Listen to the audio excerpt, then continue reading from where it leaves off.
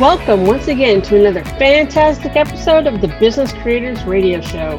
We help business creators like you win at the game of business and marketing so you can thrive from your intersection of your brilliance and your passion and make a difference for your community, market, and audience.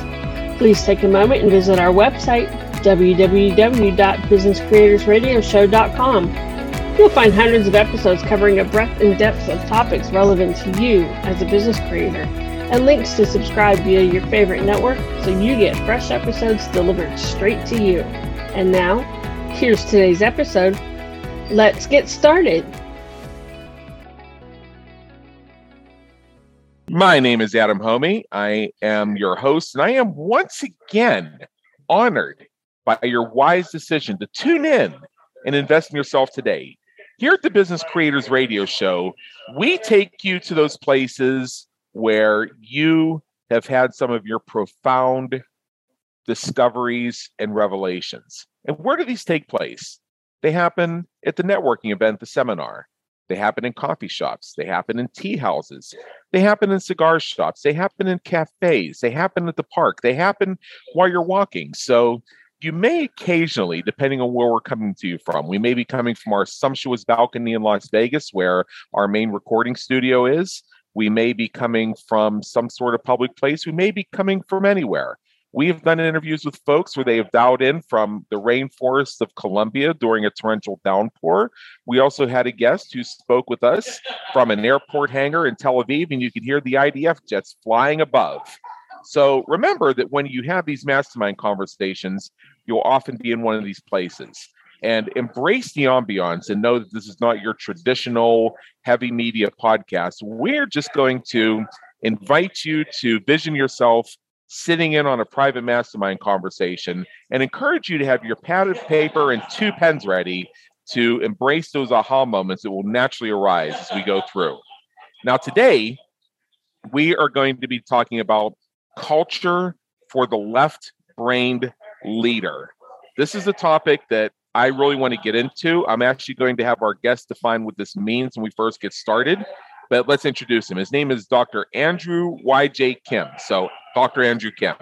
He is the best-selling author of a book that is in fact called Culture for the Left Brain Leader, and he's the co-founder of Culture and Strategy, which is an advisory firm that helps companies adapt to the modern era and navigate their growth journey.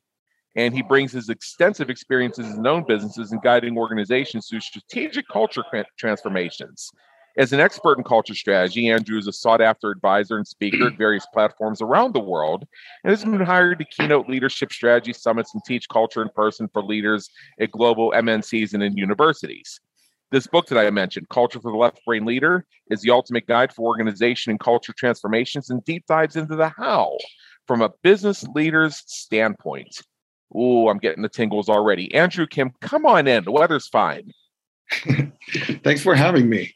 I think it's a very interesting concept. And I think you're absolutely right that sometimes life-changing moments or conversations or relationships come from very informal setting. I can hear the background with all that sound and absolutely. Yep. It's got that ambiance to it. Yep. I mean, my headset is pretty good at noise cancellation, but you will hear some jocularity in the background as people tell jokes. Everybody's having a good time, and we want you to have a good time.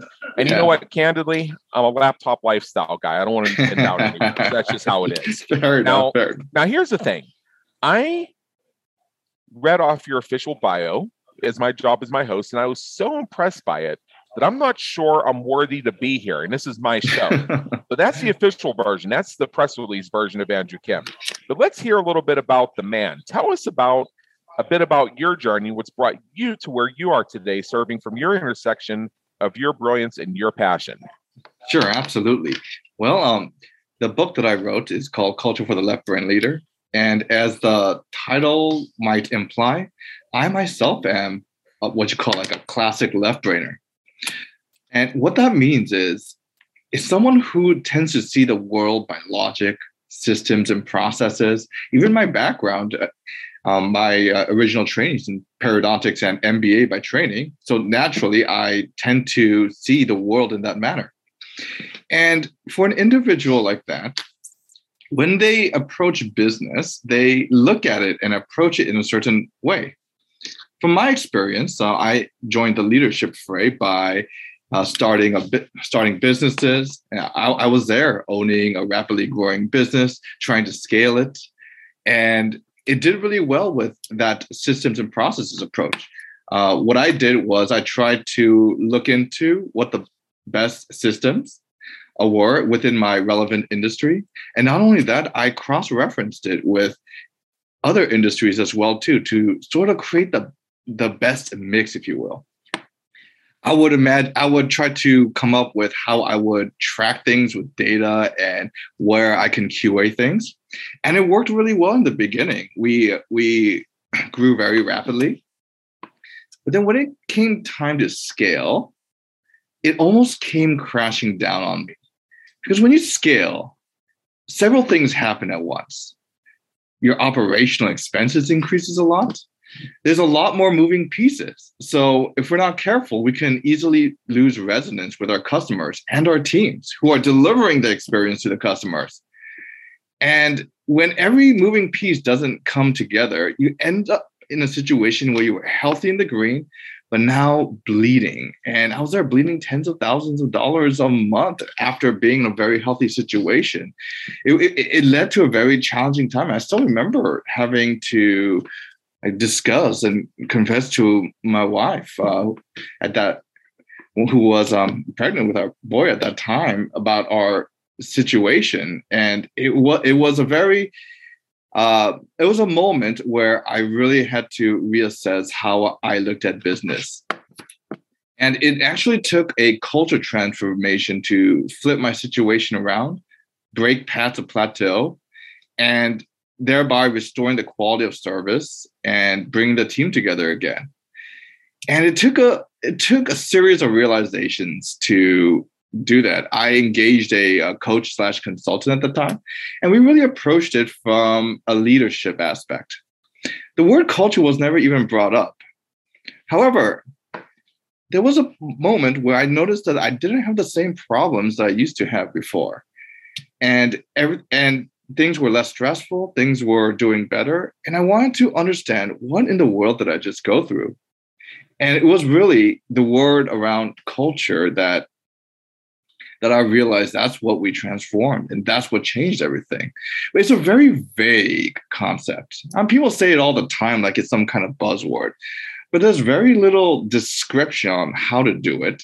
And so myself as a classic left brainer who wants to understand things, I wanted to reverse engineer what I had gone through with organized approaches. And that's when I consolidated those ideas and learnings in the book. And I wanted to share that story. And from there, that's when I helped others accomplish similar transformations. Wow, that is quite a story. So here's what we need to do first. Some of our listeners get this, but some of them might not. Could you please help us define our terms by explaining this whole left brain, right brain thing so that people know what we mean by a left brain leader? Absolutely. A left brain leader is someone who sees the world by logic, systems and process to break down. They're probably much more data oriented and operational oriented. Someone who's more right brain tends to be a bit more people focused, much more in tune with emotions, much more in tune with human connectivity, and approaches business from that manner. I've come to learn from someone who actually naturally approaches things from the left brain side that alone isn't enough in business. I thought it would be, but it wasn't. You really need a balanced approach. So even for those who are, many people might identify themselves as a right brainer who tends to approach things from a people aspect. I'm sure they can still have a lot of insights to gain from these ideas.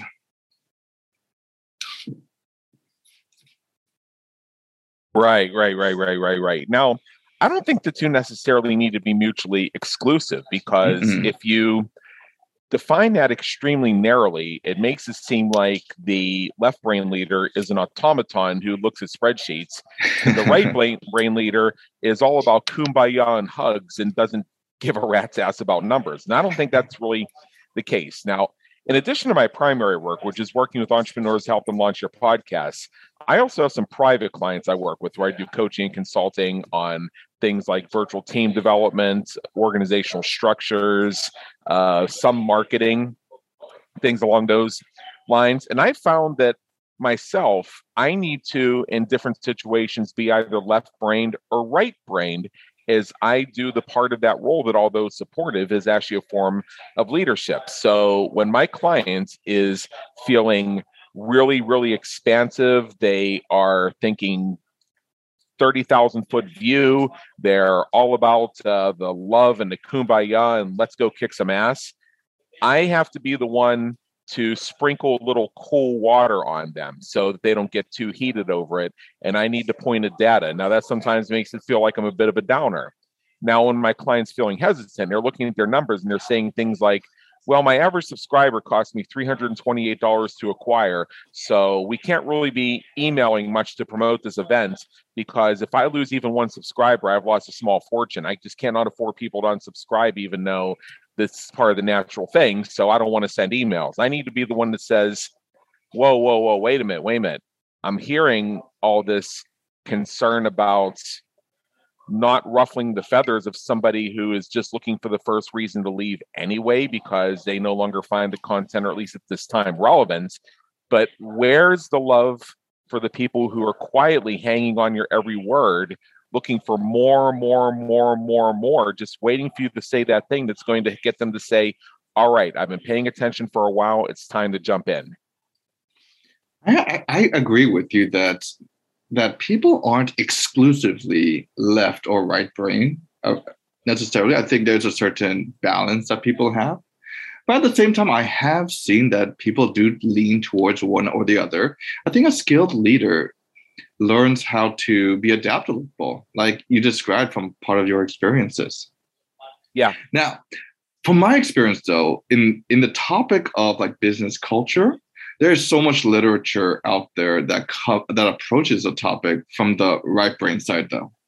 And that is actually what motivated me to begin the journey of writing this book, because there was no literature or material.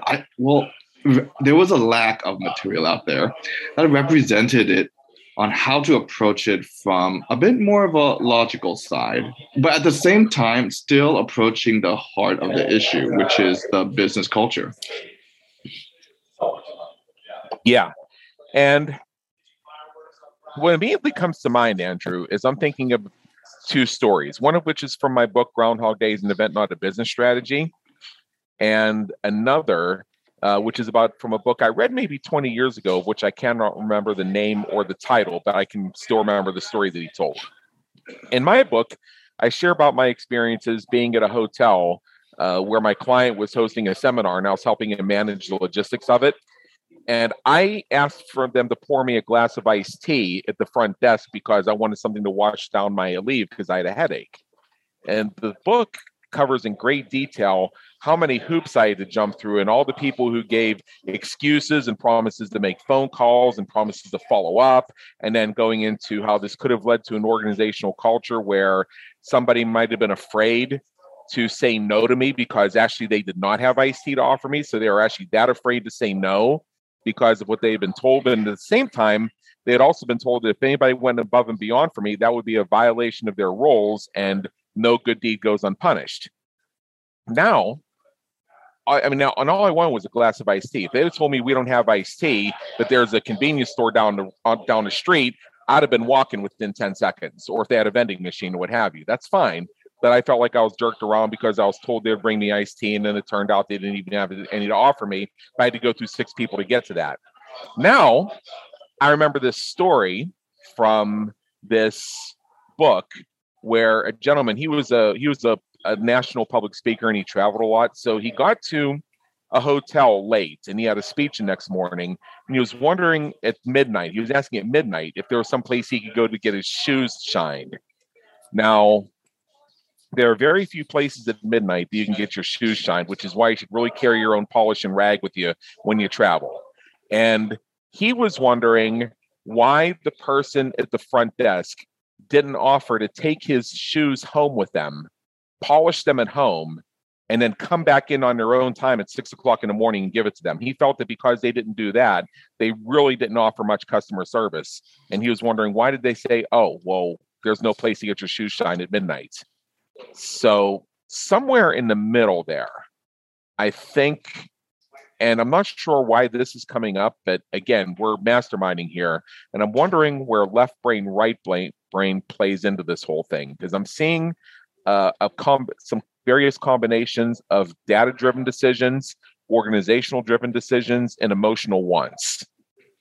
Well, I think this is a good opportunity to actually pivot the conversation more towards a business culture from this aspect, because business culture empowers two different characteristics I've seen very, very well, which is one is innovation, and the other one is customer service. You brought up the concept of customer service, so we can talk a little bit around that one per se. Yes, that'd be great. Yes.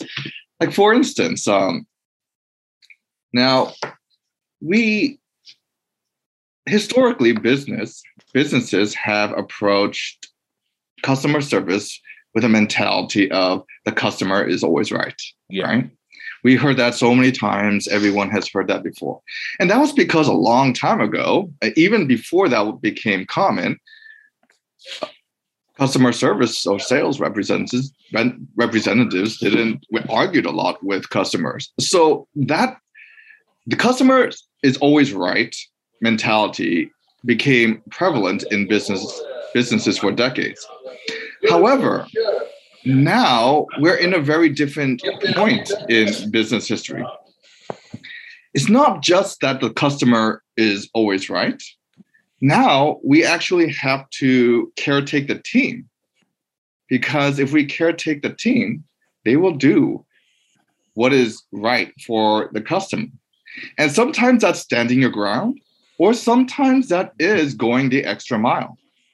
You see, the thing is, every situation is very different. And it does need to be evaluated on a case-by-case situation. It's hard to develop steadfast rules, procedures in scenario 1, 2, and 3. You got to do A, B, and C for every single situation. And in today's environment, that degree of adaptability in customer service is almost required in order to thrive nowadays. However, if we approach our business culture with an extremely rigid, scripted approach, now I do believe in having those as guidance, maybe for training material or to teach what types of scenarios there are. But if we overkill it and make it regimented and then tell everybody the customer is always right, then it can lead to a very disheartening situation, because there are times where customers will abuse the customer service rep, or sometimes you will actually have the customer service rep not taking care of the customer. Now, because of the fact that the business environment is a little bit different, now the better approach is to caretake the team, because if you caretake the team, then they're going to take good care of your customers, make good situational decisions, and empower them in order to do so. Now, one example is, I like to bring up the example of Southwest. Of course, everyone knows Southwest as the airline, and they take that approach as well too. If you take good care of your team, they will take good care of your customers. And because of that, even as commoditized as an industry, as an airline industry, they have done better than many other airlines. Yeah. And I think there's something to that. Now, I'm also thinking the example being here in Las Vegas, one of our pride and joys is Zappos. Now, I first heard of Zappos almost 20 years ago, and it's kind of a funny story. I had a woman who was, somebody I was interested in, and she had these shoes she was wearing that I thought were really interesting, and I wanted to show off my brilliance when it came to this. So I was trying to figure out like what style they were and what they were called. I did some quick internet research back before Bing, the Yahoo, all the Googles was really a thing, because I think we were still on Alta Vista at that time or something like that. I can't remember, but yeah. But anyway, I found out there was this company called Zappos that had a little bit of a wacky approach to their customer service. So I called them and I told my situation, and they said, yeah, here's my email address. Could you email me a picture of them right now? And I'll tell you what they are. And I did. And then they told me, and that was really cool. Now, I got a little bit more curious about Zappos. So a few days later, I did some further research on them, and I heard that story about how if you called Zappos and ordered a pizza, they would send it to you. So I tried it, and lo and behold, they sent me a pizza. Now, they weren't making any money off the pizza. What they were doing was setting up a scenario where 20 years later, me and tens of thousands of other people would be saying, wow, Zappos is so cool. Even though they sell shoes, if you call them to order a pizza, they will send you a pizza. So if I need to order shoes, who do you think I'm going to call? Who do you think I'm going to tell people if they say, hey, I'd like to buy some shoes? Zappos is another great example of a company that has really thrived based upon creating the right organizational culture.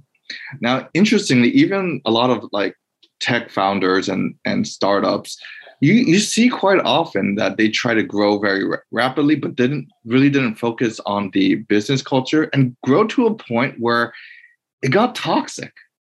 And It's not atypical for them to say, you know what, this isn't what I wanted to grow into. But it's so difficult to move the needle on after it's gotten to that point. That's why it's recommended to begin working on it earlier rather than later. They end up exiting it and starting all over, because they'd rather do that than have something that they weren't really happy to be a part of all the time. So Zappos was one company that really focused on business culture, and they did it intentionally. So you brought up some interesting examples, but here's a question. How did they achieve that? Did they simply just say, hey, let's just do whatever our customer wants? No, there are so many more moving pieces to it. And there's a lot of practices that they actually employed in order to accomplish that.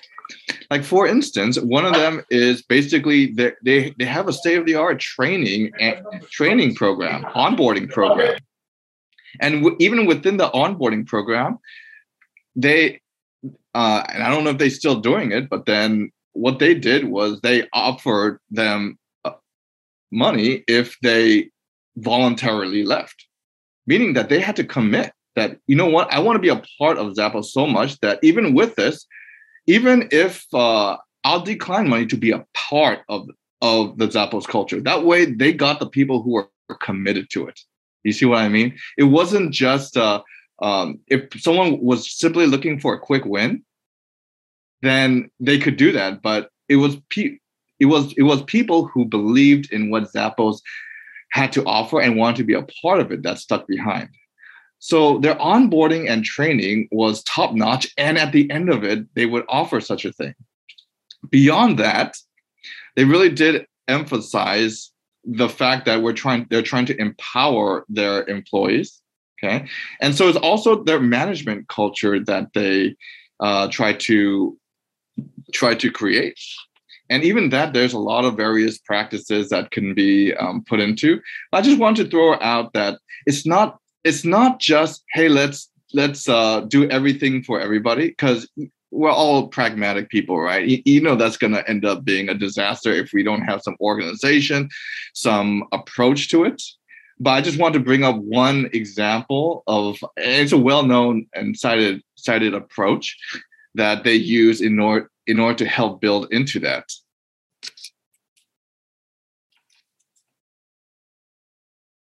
Oh, right. Absolutely. Now, here's one other thing, and I read this about them, and it has to do with how they organize how people are positioned within their office. They have it set up so that the people who write the copy for the ads for the stuff that they sell on their website sit next to the people who take the orders or who do the purchasing. The reason being is the people who do the purchasing and the people who write the ad copy should be working together anyway, so they should be physically proximate to each other. Now, how many companies do you see out there who expect departments to work together, but then put them on different floors or different areas, or sometimes even different buildings, but then expect them to have perfect synergy?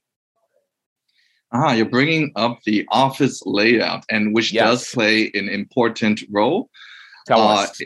Yes, it's more of an open concept, an open door approach, so that cross interactions can be done. And it's actually quite common to see such type of layout designs for like tech companies. It's actually almost have become the norm, actually. And sometimes I even have little recreation areas on the side. Whereas more traditional companies, it tends to be much more isolated, segmented rooms and rooms, doors, and that kind of stuff. So now, if we want to enable a much more, I suppose, a strong business culture, then we may want to become open to such a layout. However, I have seen the other side go extreme as well too, where they think that the layout and recreation or side like buffet tables, ping pong tables, or slides, that alone will create the business culture. No, it does help, but it's not the only thing. And I want to use this as an opportunity to kind of talk about some of the other practices that help build into that. Definitely, an open layout is fantastic. In fact, it tears down barriers. It's so easy for people to have cross-collaborative, cross-functional collaboration, because that's actually one of the things where rigid, more traditional companies actually struggle in, where we're from department to department or function to function. There's a lot more layers in between. But let's take a sidestep and talk about some of the other things. We won't be able to talk about every single element that makes a culture. That would require a much longer and in-depth conversation. But why don't we just touch up on a few? Like, for instance, the one thing that I like to evaluate when I begin talking with a company is to look at their existing alignment rhythms. The types of meetings, in the frequency and why, and that kind of stuff. And quite oftentimes, it's almost all tactical or project related, meaning that's all task related. I found that many companies, they do that part. They have a lot of alignment rhythms for that. But they have less on the people side of things. And one example that I like to bring up a lot is one-on-ones. Do we have one-on-ones with our team members, from manager to team members? And that's a very critical one, simply because it's an opportunity and also a reminder for a manager to just catch up with their team members. And I recommend not making it about the tasks per se when possible, and to focus on other topics. The first one I like to recommend is just what's going on in life. We can get so bogged down in the business and the projects that we need to complete or the tasks that we need to complete that sometimes we forget about connecting with the people individually. I mean, it's not a great situation if you have one of your team members and they just had a baby and you have no idea about it. That's not the most ideal situation.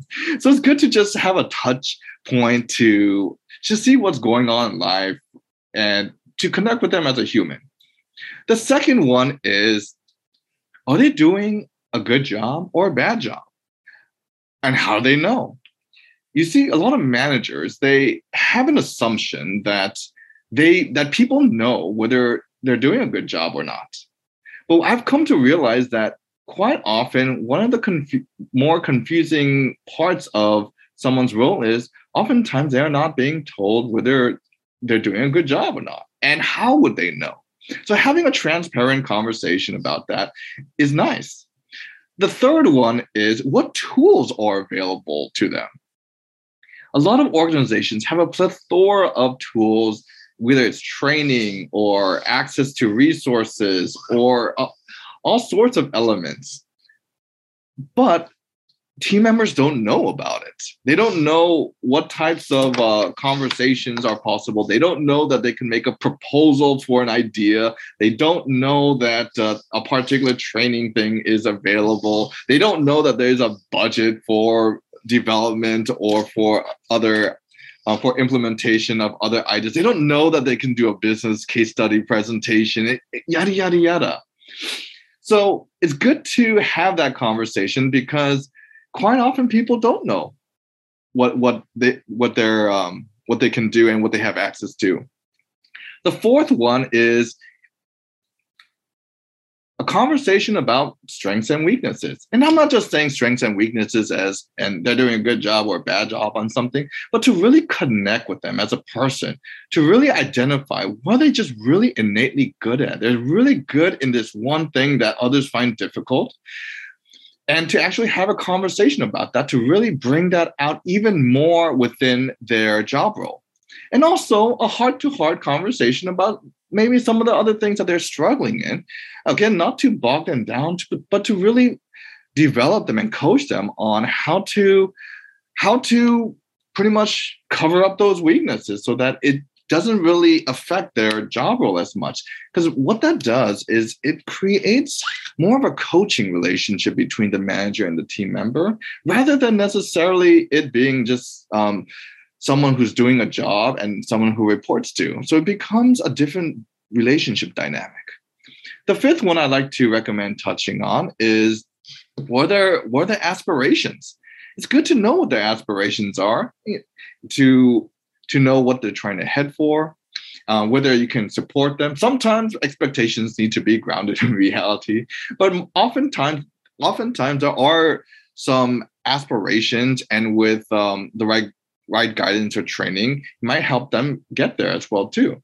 So these are the types of conversations that's good to have as a manager and team member.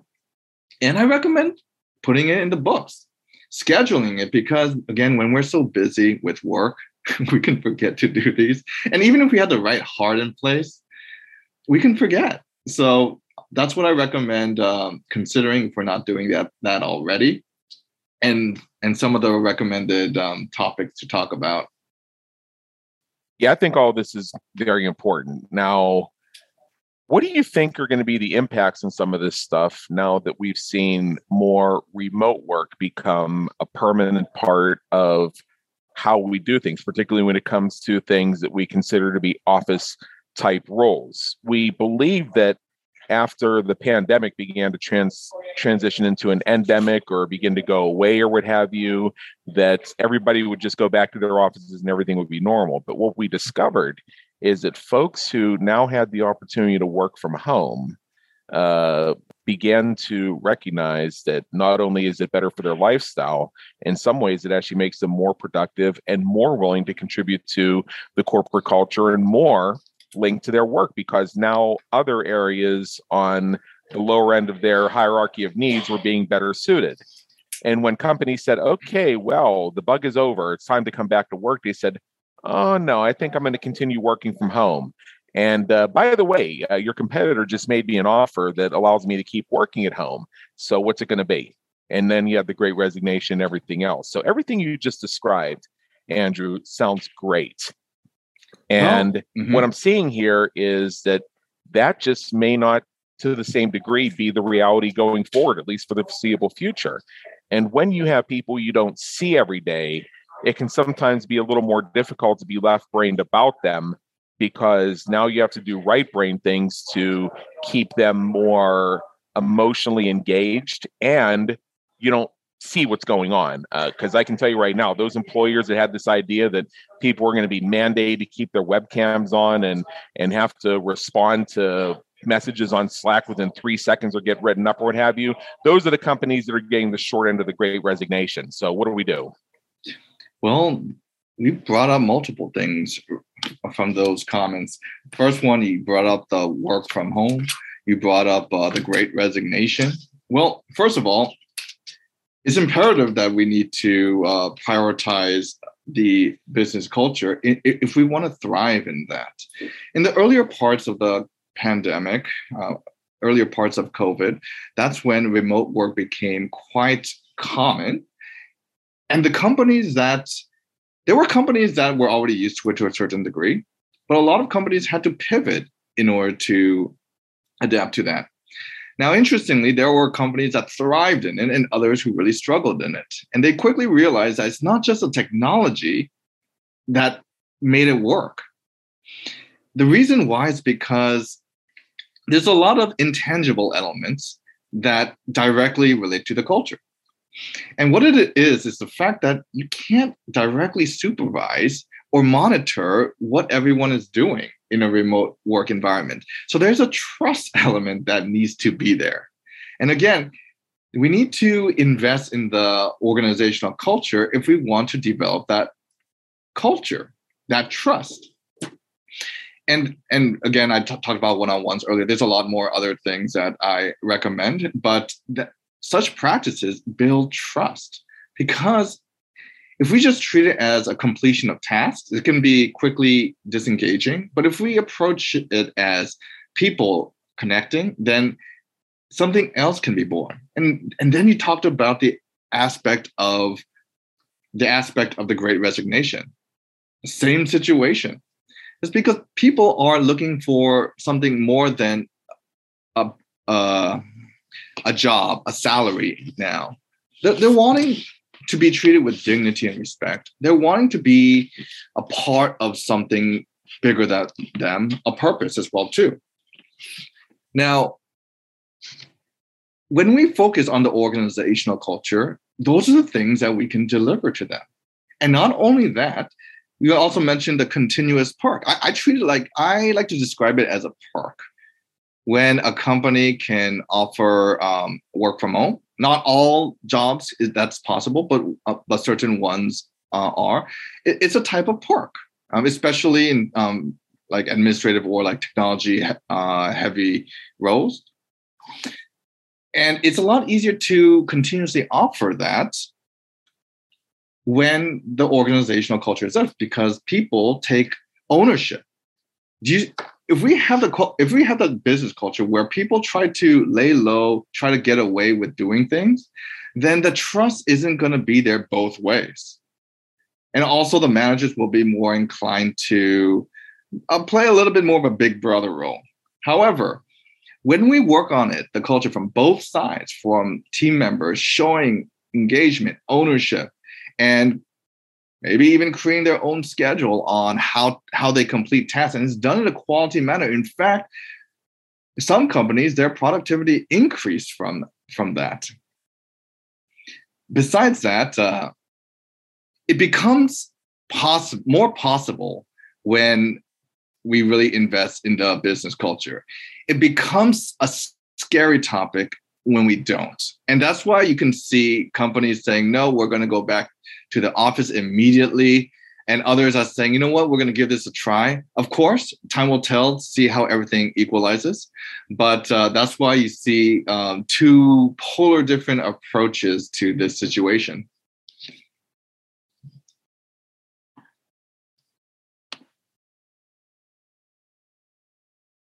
Oh, yeah, sorry about that. I have seen studies, and these have been around for a few years. What they deal with is the percentage of an 8-hour workday that is actually productive and valuable for the company in terms of how the people spend their time. They've conducted research, they've conducted productivity studies, they've done surveys of employees who work in office environments. And a number that gets thrown around a lot is 2 hours and 53 minutes. That's right. You have your 8-hour day, including your half hour for lunch and 2 15-minute breaks. And other than that, they have this vision that everybody's going to be sitting at their desk or their cubicle, upright, answering all emails within 15 minutes and answering every phone call in the third ring or returning voicemails within every 5 minutes and cubicle drop-bys and everything else. But the fact is, the average amount of time that's actually valuable for the company and returns on the investment and employee is 2 hours and 54 minutes. What is the rest of that time spent on? Water cooler conversation, extra breaks, meetings, people doing personal stuff on the internet, taking personal calls from home, making the time pass by because they really don't have anything urgent to do, nor the mindset to do it. Now, take away the stress of the morning commute, having to wake up at an extremely unnatural hour, deal with rush hour traffic on a highway that was designed for 1/10 of the amount of vehicles that it's supposed to handle, and know that even if they leave 3.5 hours early to take a 45-minute trip and they walk in 1 minute late, 20 minutes of those 20 minutes are then going to be spent explaining why they were 1 minute late.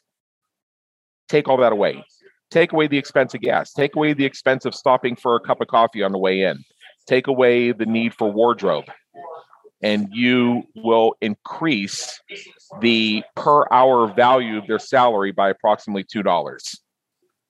And now translate that to the energy they have to put into work. Now, I just said 2 hours and 54 minutes are actually productive, and you're putting people into this 9 to 5 box because it's a vestige of the Industrial Revolution.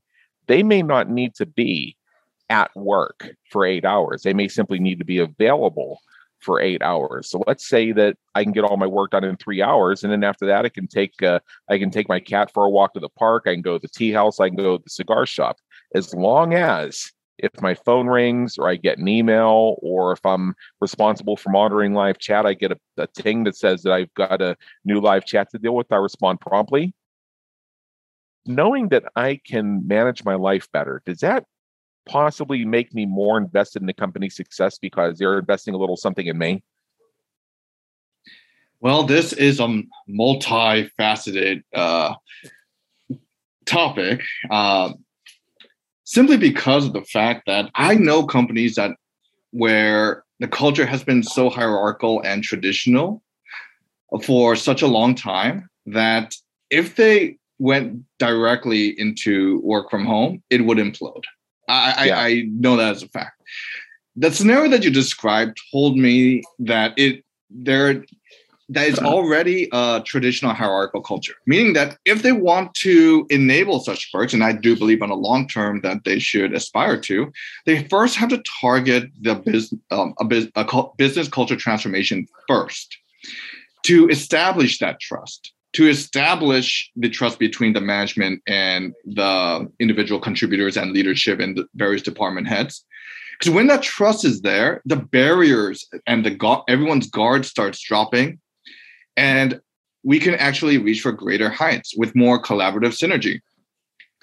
And during such moments, even when we don't see what everyone is doing directly, you can trust that they have their right mind in place in doing what's right for the company, doing what's right for yourself as an individual, to find that good balance. Because I'll be honest with you, there are people who will take advantage of the situation. Yeah, you're always going to get a few. I mean, yeah, you get people who take advantage in their cubicle. I remember, and this is going back 20 years, so I'm going to date myself a little bit here. I had to sit next to somebody who's in the cubicle next to me who probably spent 5 of her hours every day arguing with her idiot asshole of a boyfriend. And then other highlights were that she would, and this is back in the days before we had memes on the internet, and we used to like forward jokes through email. Remember those days? Yeah. Okay. Her idea of contributing to the company is she would use her company email to forward a joke to 20 of her friends, and then she would call each one of them to discuss the joke. So, yeah, people take advantage wherever they are. So here's the thing about business culture.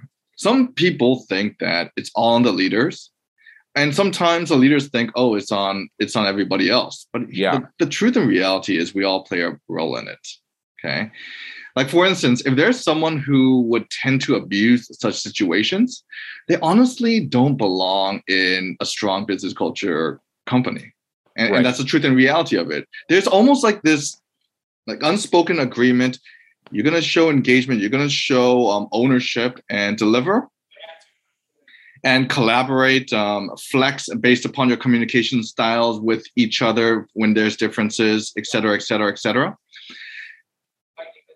If we don't do that, then they actually don't belong in that type of company. Whereas at the same time, a manager or a leader, they should also approach things more from a coaching mentality and also look to empowerment. Of course, provide the strategic direction and the various moving pieces strategically and tactically as well too.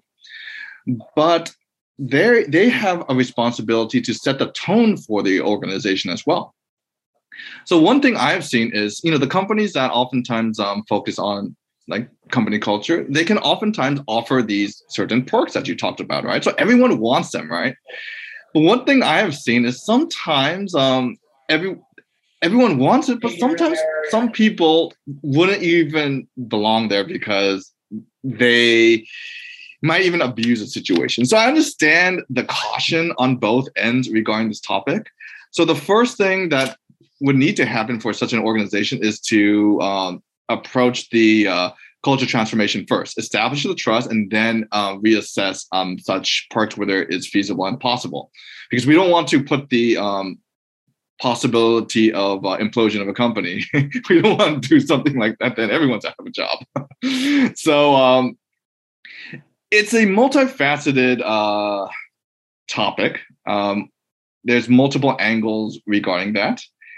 And it's something that's good to aspire to, but at the same time, got to be cognizant of the various risks and moving pieces in order to accomplish such aspirations.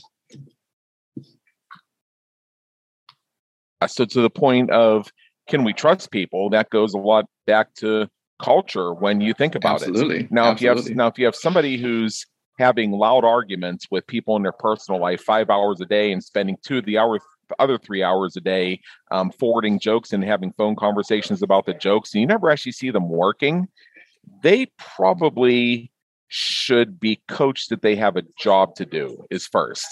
And second, and there's 3 things. So I'm thinking of a specific person here. God love her. I thought she was a wonderful person, but she didn't belong there. Okay, because she was always real nice to me, so I didn't have any personal problems with her. It's just annoying. First of all, I don't think anybody ever pulled her aside and explained to her that she had a job to do. There you go. And I'll get to the reason why for that in a second. Mm-hmm. The second is she was probably not given much work to do, nor was she really held accountable for much of anything at all. So she may have never been given the chance to show that she could be productive or that her presence there could be valuable because she was not given a lot of work to do. She was not given feedback on that work, and she wasn't given a chance to develop. And hey, once you're in that situation for long enough, you can get to the point, even if you are an ethical person, of saying, hey, you know what? They don't really care about me. I'm going to forward jokes and post memes for the rest of the day while I look for another job. I mean, that's just where it gets sometimes. Now, the third issue is she had her job due to nepotism. The CEO had hired this executive assistant who then proceeded to install all of her various relatives and their friends in various jobs around the organization. And this woman I'm referring to was an example of one of those. I believe it was her niece or something like that. And I remember after that executive assistant finally left the company, that all these various folks, and they just felt like dominoes within 2 weeks because they'd all been engaged in these behaviors. They were all let go. And in several of the cases, because I can think of several of them, and again, I got along with all these people. They were very nice, but they didn't. But for whatever reason, they weren't fitting in there. I saw the same trend over and over again, where they were being essentially allowed to get away with it because they were so and so's relative. Well, if you have that in your organization, you got a problem. Well, I can speak to the couple of things, the earlier things that you mentioned. The nepotism one, that one's a tough one to deal with. Perhaps a suboptimal situation to begin with.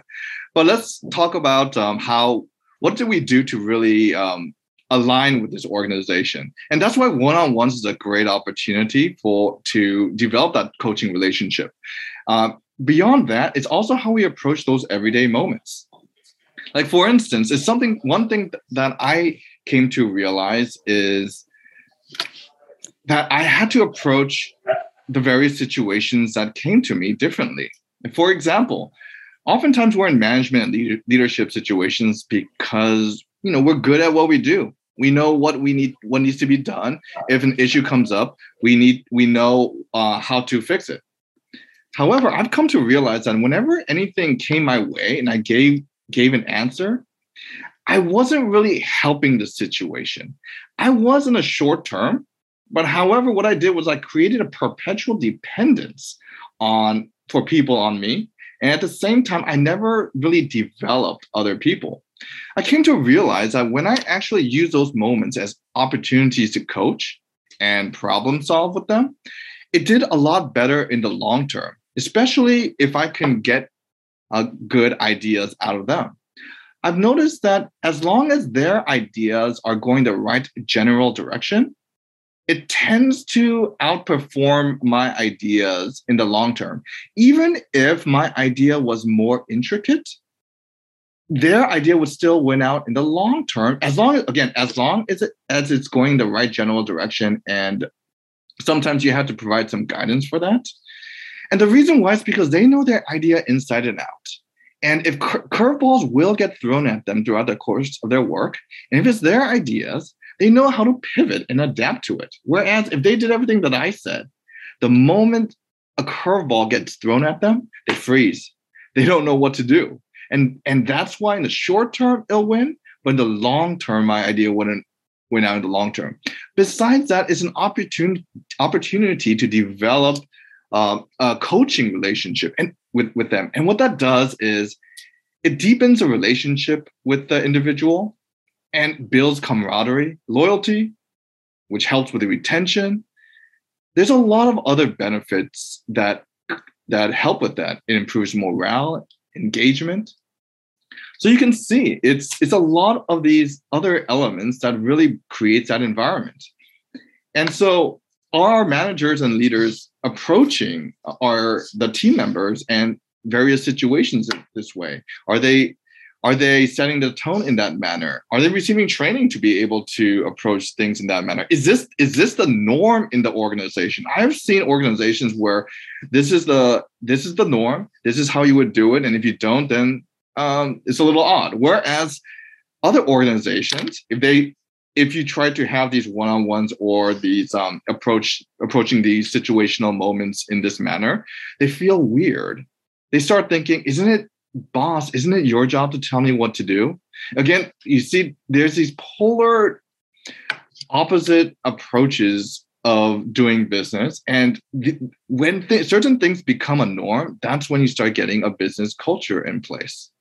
And so imagine that we had approached that employee that you're thinking about in that manner, those one-on-ones, those everyday situations, those coaching, perhaps, and of course, not everyone will work out, but perhaps we would have a higher possibility that this person may be more engaged rather than 2 hours and 50 minutes worth of work, but more, and they're happy to do so rather than sending memes and jokes. It's actually productive things and in a very positive and empowering manner. If we have such an environment and that trust is there, would it not be possible to have our guard down a bit more when we're talking about other elements as well too within our job and you mentioned certain other perks like work from home or yada yada yada. Wouldn't it be more possible if that was the case? So yeah, I think there's multiple aspects to what we just talked about. Yeah, and what you described is now maybe we call it a mixed message, or maybe we find several messages being delivered simultaneously to leave the people, whether it's the employee or the manager, or whether it's the client and the contractor, a little bit confused as to who has the responsibility and what have you. You made me think of General George S. Patton Jr. Now, this is another example of a little bit of paradox in leadership. He was known for the strictness of his command. For example, he would fine soldiers for uniform infractions, and he would discipline their commanders if they allowed the uniform infractions to happen, because he felt that if soldiers can't wear the proper uniform, there's no way they'd be commanded to move forward into battle.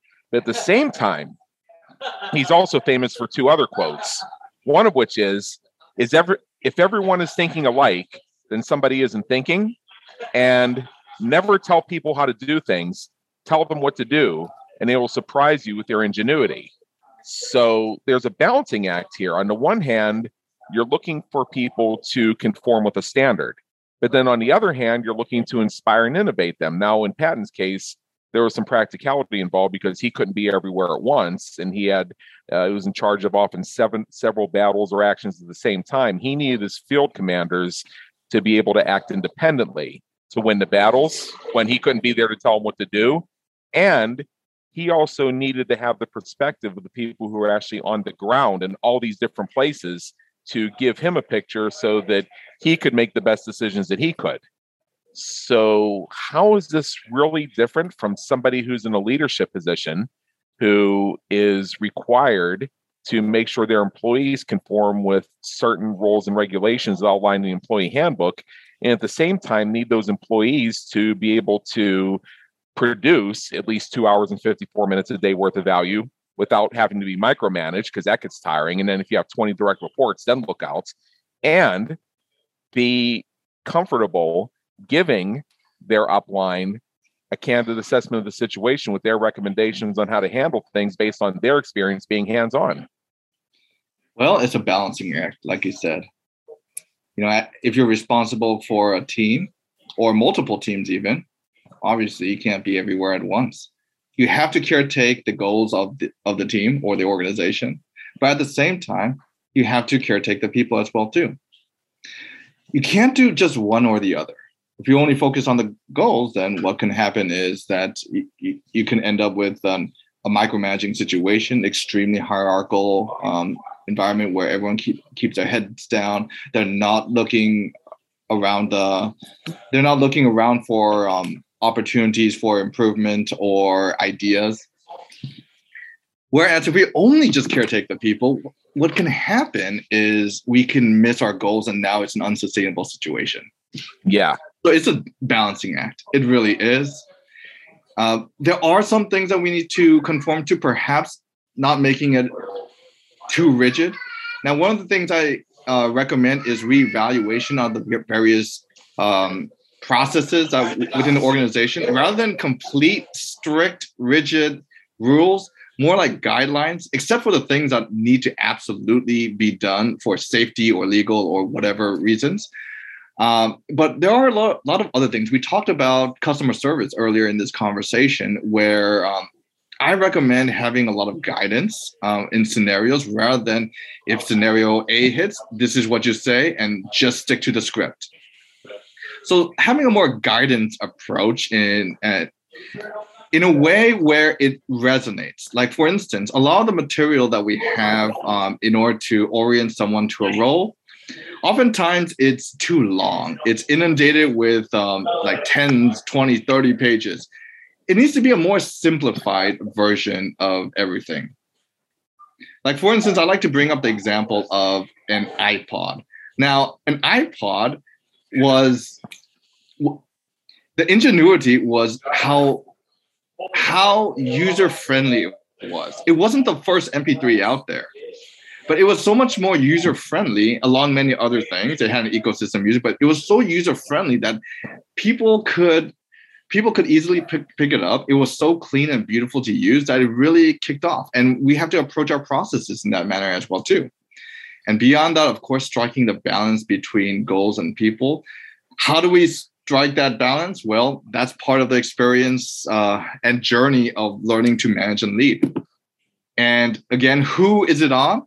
Well, I do believe the leader and manager sets the tone, but at the same time, one thing that I have seen is that sometimes individual team members learn to take advantage of the situation. So I like to give a gentle reminder that everyone plays a role in it, including the individual team members, that all this is predicated on also people showing engagement, ownership, bringing up solutions to problems that they see, but at the same time adapting their communicational style with each other, because everyone's a little bit different. It's a whole ecosystem that you're trying to create. And we talked about some moving pieces. Again, it's not all, but we did talk about several moving pieces. Absolutely. So I think the bottom line is we need a hybrid here, and the left brain thinking is fantastic, and it does create a great foundation. And to me, what I'm seeing here right now as we wrap up, and just tell me your thoughts on this analogy. It's like the cake and the icing. The left-brained approach is the cake. It's the solid part. It's the foundation. It's the one that contains most of the ingredients. It provides the basis of what we do. The right-brained approach and the right side management and leadership is the icing that adds flavor to it and makes it more delicious. I never saw it by that analogy before, but I do believe that it would work. Yeah. Great. Absolutely. Yeah. Well, I wish I could speak with you for 3 more hours, but unfortunately we are at the top of our time here. And what I do want to, let people know is please pick up Andrew Kim's book. It's called Culture for the Left Brain Leader. I'm going to put it in my Amazon Kindle library, and I encourage everybody to do it themselves. It's going to be on my list of things that I'm going to be reading when I have my fun afternoons on my sumptuous Las Vegas balcony with a fine cigar and enriching myself. And just remember to take steps forward to get everyone on the same page, from the C-suite to the frontline worker, to achieve the vision that is meant to happen. I encourage everybody to visit Andrew's website, which is at cultureandstrategy.com. And that's an N, cultureandstrategy.com. And then there's also a website for the book, which is cultureleftbrainleader.com. That's cultureleftbrainleader.com. So, Andrew, final question for you, real quick. Sure. After people stream this episode, aside from visiting those websites, aside from picking up a copy of the book, if there's one thing they can do right now to take their business 1 inch forward, what would that be? It would be to become open to these concepts before it's too late. And what I mean by too late is this doesn't happen. This type of transformation doesn't happen overnight.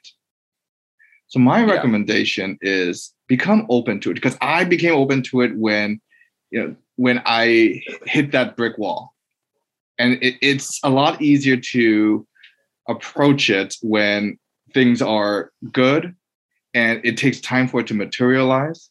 So that would be my recommendation, so that you don't have multiple stresses going on at the same time, and yet it can be a very empowering journey. Exactly. So Andrew Kim, thank you so much for being with us today. It's been an honor, and believe me, in education. Thanks for having me.